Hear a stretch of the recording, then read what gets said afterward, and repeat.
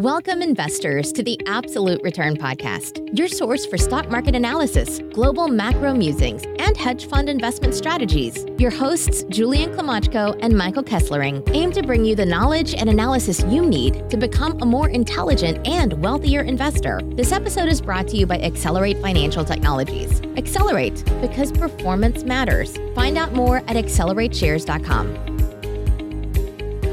Welcome, folks, to the Absolute Return Podcast. I'm your host, Julian Klimachko. I'm joined by my co-host, Mike Kesslering. And on today's podcast, we welcome special guests, Altus Power co-CEOs, Greg Felton and Lars Norell. Altus Power is a market-leading clean electrification company focused on solar power generation.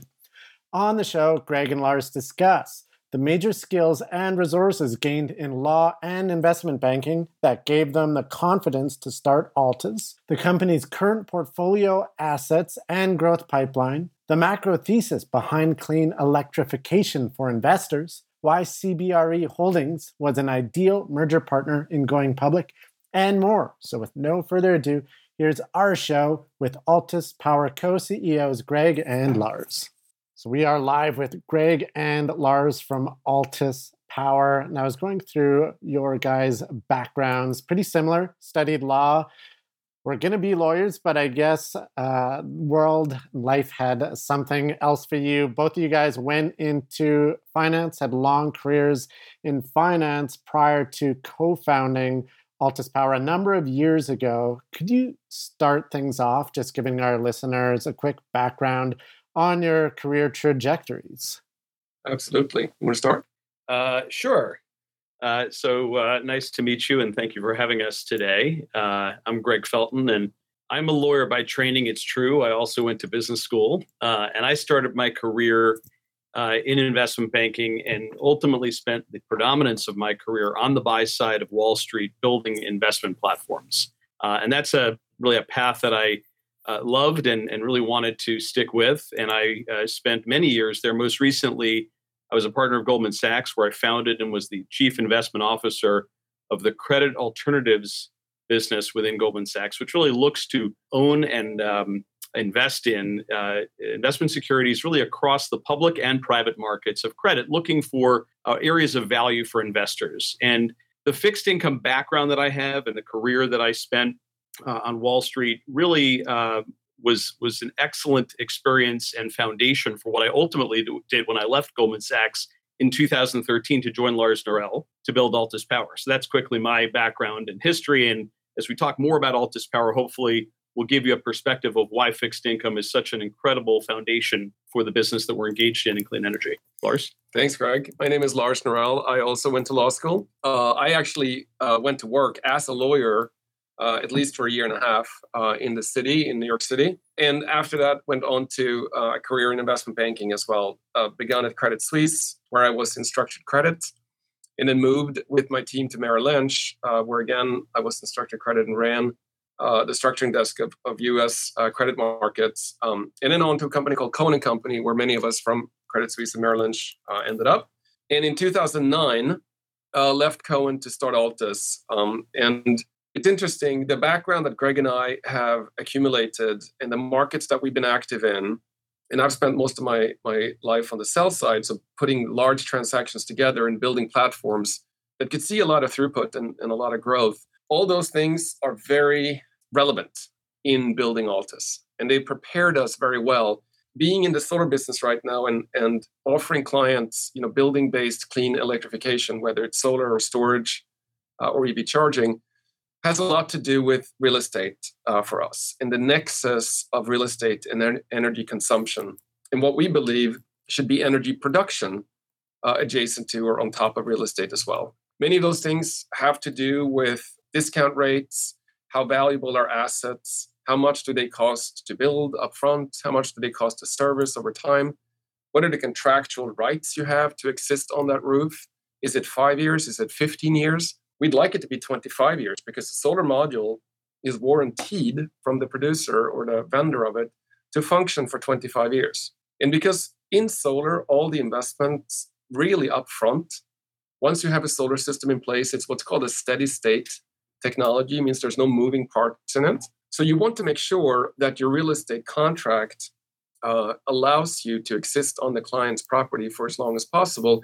So contract law and being able to read a document and understand what risks and exposures you may or may not have, both for you and also for your client, are a very important part of what we do every day. And we teach the analysts on our desk, and some of them come prepared already, and others have to be taught.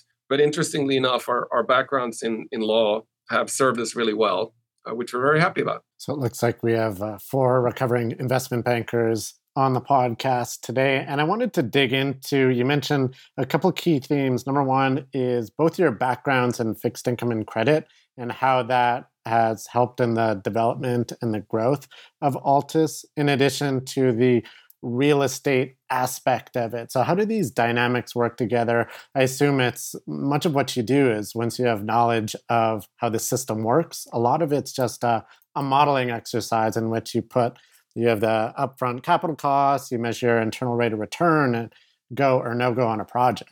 Yeah, that's correct, Julian. It's effectively a relatively straightforward financial underwriting of expenses and capital investments that you make up front. And obviously, there's some expenses ongoing. You have to continue to pay insurance.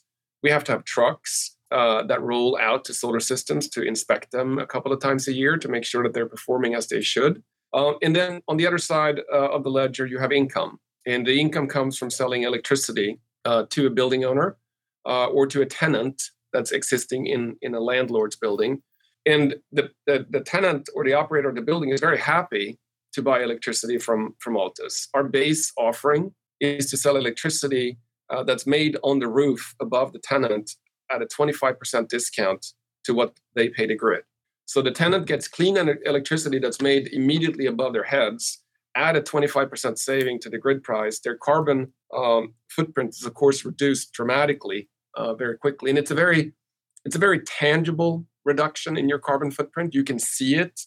The system produces energy immediately above you. Clients and employees and other stakeholders are aware of the fact that your building has gone from being an emitter of carbon to just being a producer of it as well. So those savings that the customer realizes is great for them, and the income is great for us. And so the unit economics that we usually see out of a solar system is around 7 to 9% before leverage.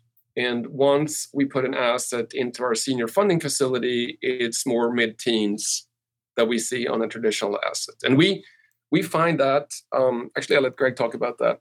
And now, a word from our sponsor, Accelerate, one of Canada's most innovative and fastest growing alternative investment solution providers, with a suite of institutional caliber alternative ETFs for investors seeking diversification and long-term performance. The Accelerate Arbitrage Fund, symbol ARB on the TSX, is the world's first SPAC-focused ETF with a diversified portfolio of SPAC and merger arbitrage opportunities in an easy-to-use, low-cost ETF. The Accelerate Arbitrage Fund ETF trades under the symbol ARB on the Toronto Stock Exchange. Find out more at accelerateshares.com. Yeah, I mean, I think that the returns that we're able to generate for our shareholders are pretty terrific. But I think importantly, we think about the benefits that we provide to all stakeholders in the mix. So if you think about the real estate owner who's achieving an attractive and lucrative lease stream they wouldn't otherwise achieve by virtue of hosting the solar array, the tenant inside the building or perhaps elsewhere in the community, which we can talk about different sources of power offtake, are all saving money in every single system that we build. There's power savings for the customer. And then there's our investor, our shareholders, who earn attractive returns. And we can talk about the particular financing architecture we put in place. We'll get to that a little bit later, perhaps. But we are able to generate attractive returns for our investors. And again, going back to the fixed income backdrop and the foundation that we have, if you look at solar and clean electrification, the solutions we're providing, and you think about the durability and the longevity of the cash flow as compared with all other similar opportunities or investable opportunities an investor might be looking to access, this is incredibly attractive, not to mention the ESG attributes of what we're doing, but just the investment income as compared with other investable opportunities is super compelling. And that's what's, of course, led to a lot of capital coming into this market over the last many years. That makes a lot of sense. You mentioned kind of three key tenets for the story. So number one, like real estate, they get to rent out basically unused space, generate income. You got the consumer, the ESG aspect of it. They're utilizing clean electricity, less pollution, better for the environment. Then from the investor perspective, you mentioned 7 to 9% unleveraged IRRs. When you finance that with some debt on your balance sheet, that turns into more of a mid-teens leveraged IRR return on equity, which is especially compelling in a zero interest rate environment. I was just looking, I think investment grade corporate bonds are yielding about 2.2%, and you even have some junk bonds, supposed high yield bonds, sub 3%. So would you mind digging into that investor value proposition and how you structured the company to capitalize on that? Yeah, sure. So this is, I think, pretty important and powerful about Altus Power and the way we designed the business. So the first thing is way back when we formed the business, we deliberately set the company up as an operating company. And what's important, Julian, if you looked at the sector and the peer group, we competed in the early days against a number of other players who were set up much more like asset management vehicles, which in particular look like private equity or hedge fund structures. So that would be funds that had a limited life, that ultimately were investing in assets that have 35-year useful life.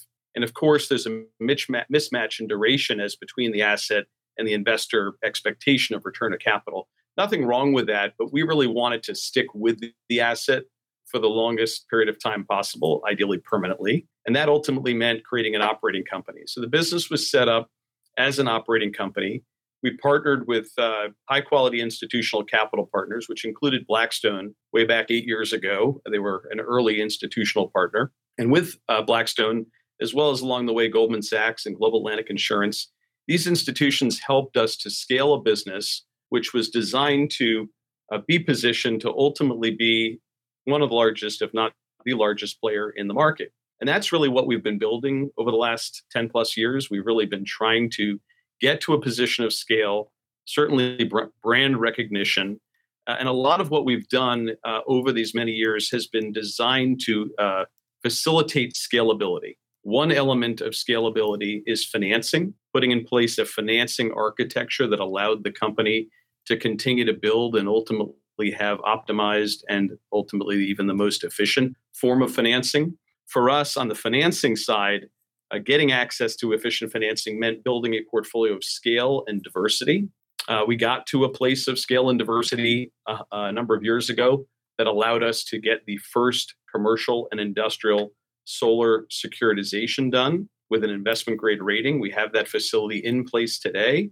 We borrow at about 3.5%. And so we would say that the architecture of our financing and the fact that we can take these assets that we're creating and efficiently finance them in a facility that is not only low cost, but also scalable, that allows us to continue to grow that facility over time, is an important ingredient in the business, because what it allows us to do is focus on all the other dimensions of the business, which include originating opportunity, designing, engineering, and constructing those opportunities, ultimately, obviously, having a business that can successfully manage those assets, engage with customers, and all the other elements of our business, which are so critical. So each of the perspectives as it relates to scalability, and we can again drill down in different levels of that throughout the organization. But I would say that from Lars and my background as it relates to building businesses, we brought with us a philosophy and an approach that was very long-term in orientation and focused on making sure we had a business set up for long-term success.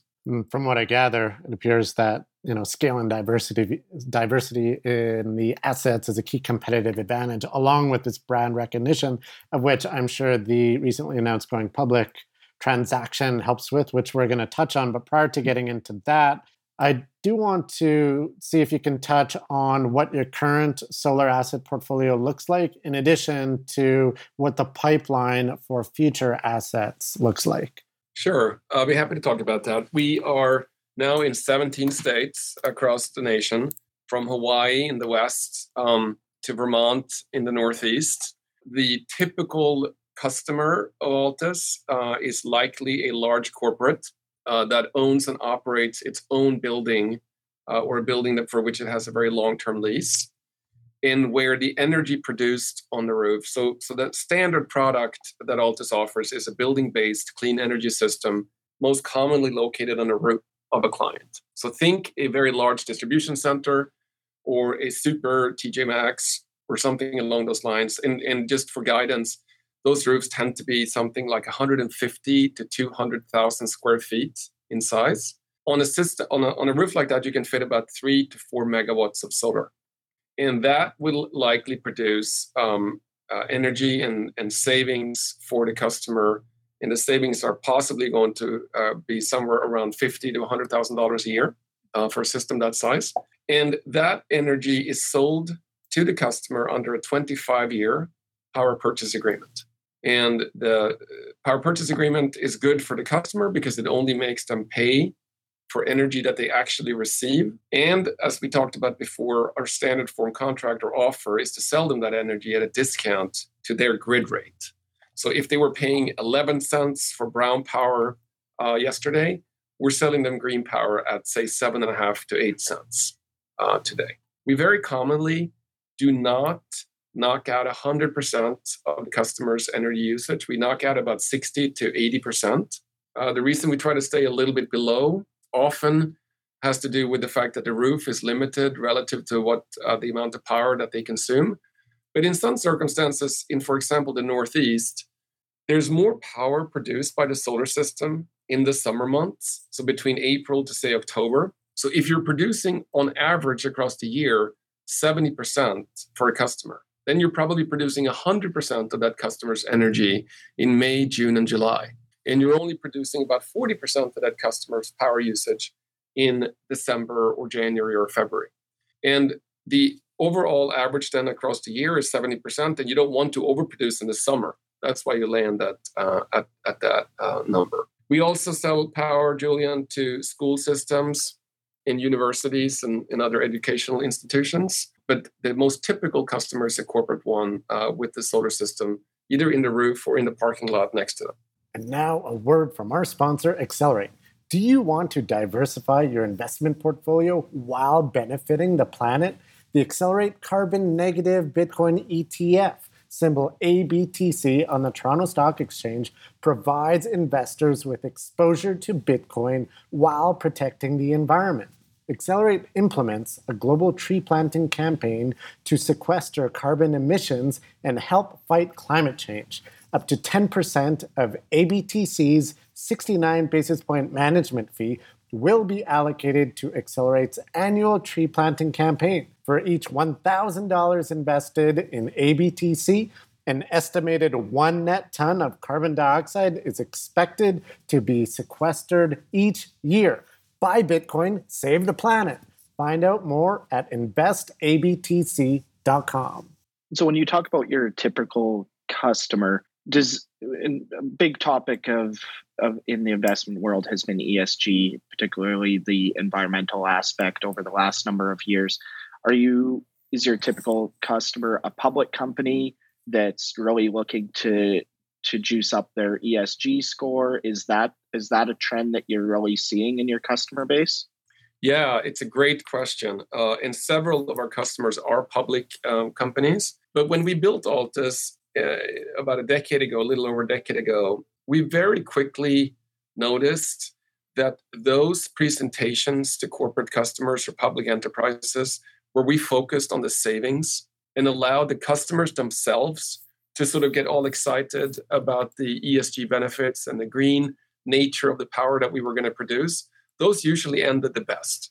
When we mentioned the green benefits, even though we did it in a very subtle and slight manner, it starts to sound like you're sort of lecturing the customer a little bit about what they should do, and that felt like it wasn't the right approach to us. So we've taken the tack of leading with savings and economics and benefits that, from a monetary perspective, are immediately evident to customers. However, and to your point, the recent trend line, let's say over the last 18 or so months, is a complete about-face among all basically aspects of our customer base, whether it's a high school in Connecticut or California, or a hospital in Hawaii, or a corporate customer in California. All of them are ultra-focused on the ESG angle right now. to the point where some customers seem at least to be less interested in savings today than perhaps what's historically been the case. We don't think we're going to abandon our savings theme and continue to offering customers savings from our clean electricity. But if they are quicker to act and allow us to move faster with the permitting and the installation and all these other aspects of building a solar system and then turning it on, then obviously we're very happy about that. So that's something we're noticing right now. One other question I had with regards to that, and I think that's very interesting that the focus has shifted more to the environmental impact and less away from the economics. On the insurance side, as you'd mentioned that as one of the costs that have to be factored in, how has the trend with insurance been? Is that something that's coming down over time and becoming more and more competitive amongst the insurance providers, or how is that working? Yeah, there's definitely an evolution there that has happened. If you'd imagine in the early years of solar, there wasn't a lot of history and experience and data to allow the underwriters of insurance to really price that efficiently. And as there's been a lot more history and proliferation of solar, both residential and commercial, industrial, as well as utility scale, the insurers have gotten a lot smarter and therefore have been able to sharpen their pencil with respect to thinking about how to price insurance in the appropriate way. So yeah, that's definitely been moving in the right direction. There are also, Michael, a number of other elements that have been moving in the right direction, and we'd be remiss if we didn't talk about just the general theme of solar installation costs as well as operating costs coming down over time. That's for sure, as this industry has evolved and matured, a lot of the costs, both CapEx, the initial capital costs, as well as the operating costs, have become more efficient. That has absolutely been the case. And how are you seeing the storage market? That's something that always gets brought up with regards to renewables, is historically the lack of storage options. Are you seeing improvement in this area? What are some of the recent developments and areas that you're involved on that side? Sure. The backdrop is one where solar is an amazing resource that, for obvious reasons, will be an integral part of the mix. That is to say, solar can be made inside the congested areas of the grid, delivering power to users from the rooftops or parking lots. But what solar can't do on its own is deliver that power at 8 p.m. after the sun is set. So storage is transformative to solar. It completely enhances the value offering that solar energy brings. It takes the intermittency away and allows users, for example, hospitals that really do need to have energy flowing into them to secure the ability to conduct operations and other things late at night or early in the morning. It allows them to mix solar into their energy mix as well, which wasn't the case before storage. So we've taken the position at Altus that basically everything we do from now on, and we started this about 18 months ago, is solar and storage. There's no storage group at Altus. Every single person who models transactions, every single person who designs PV systems to go into parking lots or roofs is also designing storage as a component of that solar system. We're currently installing storage in many markets, but there are some markets where we are not adding storage currently. We're still sizing it to make sure that we have an idea of what the storage component of a solar system would look like when the business model exists to implement it. But there are some markets where there are no state-based support. There's no state-based support for storage, or perhaps there are not a lot of demand charges, which makes storage very worthwhile. And in other circumstances where there's not a good revenue stack available yet for storage. And in that case, we don't install it. We're not mindlessly going to add storage even when it doesn't make economic sense. Storage is added if the customer wants a longer delivery window of solar power, or if they want resiliency, or if the particular state in question has support programs that make it economically viable for us to deploy capital into storage. And we should add that more and more states fall into that category. Some that we are working in right now: Hawaii, California, New York, soon to be Connecticut, Massachusetts. All those markets are great for storage. And when the business case or the business rationale exists, then we'll add storage. We have a couple of suppliers and companies that we work with on that front. We built storage together with Stem. We own storage from Tesla. We are working directly with some of the inverter manufacturers that we have otherwise bought inverters from for many, many years. SunGrow is one of them. And there's a lot of different offerings in the market, all of them very qualified entities with a good handle on the technology. But it's important for us that we can design and scope the storage element of a system in-house. We need that expertise here at Altus as well. Very happy to work with partners, but ultimately we need to make sure that we know how to operate it, how it integrates with the solar system so it can deliver value to the customer. Sounds like there's a ton of very attractive growth opportunities, both on just rolling out these solar portfolio assets and then incorporating storage and all that. And to capitalize on those growth opportunities, obviously you guys need access to capital. So I assume that was one of the reasons why you announced recent $1.58 billion merger with CBRE Holdings. You guys are going public. So what are you looking to accomplish aside from raising capital by becoming a public company? Yeah, no, I think appreciate the question. So first off, we were quite happy building our business privately. And I want to reiterate, we've had an excellent partner in Blackstone who has provided us with industry-leading financing for the last 8 years. So as a private company, we feel like we're incredibly well-positioned. We have competitive capital today, but we are absolutely looking to continue to grow at a pace that will require more capital. And we believe the act of going public is in and of itself a way to accelerate our growth for a variety of reasons, including access to incremental capital, including increasing the brand awareness of Altus. I want to kind of highlight the particular way we're going public, which is, of course, with a merger with CBRE and what CBRE brings to the table. They're not just a financial SPAC partner. They are a highly strategic partner. CBRE controls or manages over 8 billion square feet of real estate. And as you heard Lars say earlier, real estate is really at the core of what we do. And so having a partner with that position where they can effectively introduce us to and provide us access to these tremendous opportunities, ultimately globally, but initially nationally, is an important strategic rationale for why CBRE represents an excellent partner. There's a number of other elements of their SPAC that are important that I think it's worth referencing. Number one, they are, by virtue of their SPAC setup, they affected their SPAC in what's called the sale format, which means that their promote, unlike a traditional SPAC sponsor, is not granted upfront. It's instead earned over time as the stock performs. So they earn their way into an incentive structure. That's incredibly important. Also, CBRE is our largest PIPE investor. We raised a $275 million PIPE as part of the total $678 million raise. So as our largest PIPE investor, as well as a provider of a $150 million backstop, which is essentially there to buy any stock that any existing SPAC investor might not want to continue to hold. They have an enormous amount of financial commitment that they've brought to bear to this transaction. So they're an incredibly aligned investor.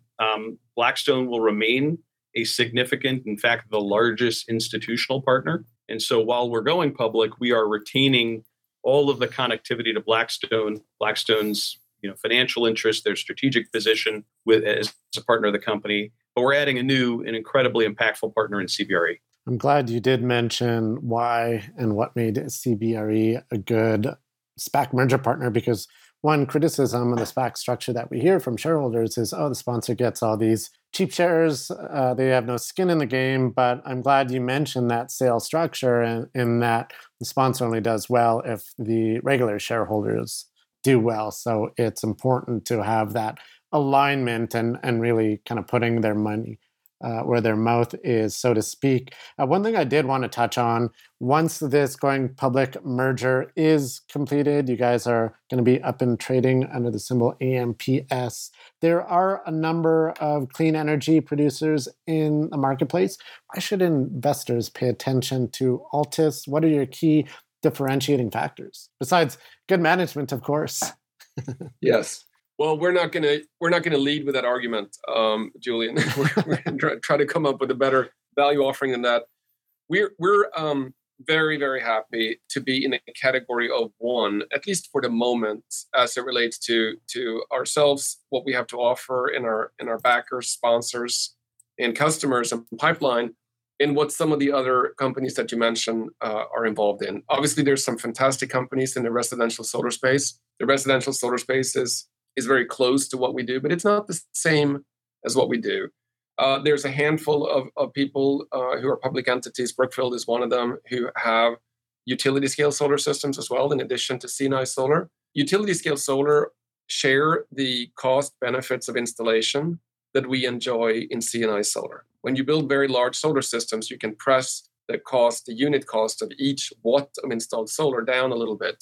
But unlike utility scale solar, Altus sells energy at retail prices.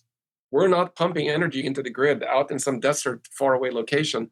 We're inside the congestion zone, sitting right on top of a building that has a university or a hospital or a TJ Maxx or some other corporate in it. And so the value of each unit of energy, kilowatt hour of energy that we create, is superior to that of the utility scale solar players. Unlike the residential scale solar players that have a very high unit cost when they install because they build very small systems, we have an excellent economy of scale in play when we build our solar system. So we think that the particular real estate, no pun intended, that we occupy in between utility scale and residential scale is actually the most attractive spot to be in. And as it relates to that particular space, Altus is the only publicly traded company that is a pure play on that particular asset class. And with all the customers that we have and the fact that we're organized, as Greg said, to basically hold these solar systems for term, we have permanent capital and we have very long duration senior funding facilities. We're effectively able to house both customers and assets in Altus permanently, and we'll use that, shall we say, incumbency to continue to deliver value to those customers by adding storage, EV charging, and other services over time. So we really like the space we occupy, and we love the structure that we've been able to come up with, fortunately. That makes sense. Thank you for clarifying the key differentiating factors and why you think that investors should pay attention to the stock. So prior to letting you go, Greg and Lars, I did want to ask one more question. As enterprising individuals who started in law school, did the investment banking thing, and now co-CEOs of a soon-to-be public company, any nuggets of advice, keys to success thus far? Yeah, I think that absolutely. I think that, first of all, building a business is not a trivial endeavor, and it takes a significant commitment and a long-term mindset. I think Lars and I had the benefit of successful Wall Street careers, which I think plays nicely into what we're building today. We picked an industry with incredible secular tailwinds. We also, as you heard, focused on building the right structure, but importantly, we also aligned with the right shareholders, and we're focused on building the right culture. And the culture is an incredibly important ingredient. It means having the right employees and setting a tone for this long-term success, and ultimately having everyone win together. Every employee of Altus Power is a shareholder of Altus Power, and we think that's incredibly important because we really have a mindset here and a philosophy to bring everyone into this journey and this exciting future together. And so we're excited to build this business. It's still early days. We call it the end of the beginning here at Altus Power as we approach being a public company. There's a lot of work to do, but we're excited to execute. I want to add one little thing. You should get really, really good at Microsoft Excel. But other than that, I agree with Greg. Okay, great. Well, there you have some keys to success. So thank you, Lars. Thank you, Greg, for summarizing the Altus Power story. So super exciting. If investors want to learn more, check out the stock currently trading under CBAH, that is the CBRE Holdings stock. And once this deal closes, is expected in the fourth quarter, the symbol will be AMPS AMP. So starting off with a sweet ticker symbol. So thank you guys for coming on the show today. Wish you the best of success. And it's an exciting story. Looking forward to following the developments. Thank you. Thank you very much. We enjoyed it. All right. Bye, everybody. Thanks for tuning in to the Absolute Return Podcast. This episode was brought to you by Accelerate Financial Technologies. Accelerate, because performance matters. Find out more at accelerateshares.com. The views expressed in this podcast are the personal views of the participants and do not reflect the views of Accelerate. No aspect of this podcast constitutes investment, legal, or tax advice. Opinions expressed in this podcast should not be viewed as a recommendation or solicitation of an offer to buy or sell any securities or investment strategies. The information and opinions in this podcast are based on current market conditions and may fluctuate and change in the future. No representation or warranty, expressed or implied, is made on behalf of Accelerate as to the accuracy or completeness of the information contained in this podcast. Accelerate does not accept any liability for any direct, indirect, or consequential loss or damage suffered by any person as a result of relying on all or any part of this podcast, and any liability is expressly disclaimed.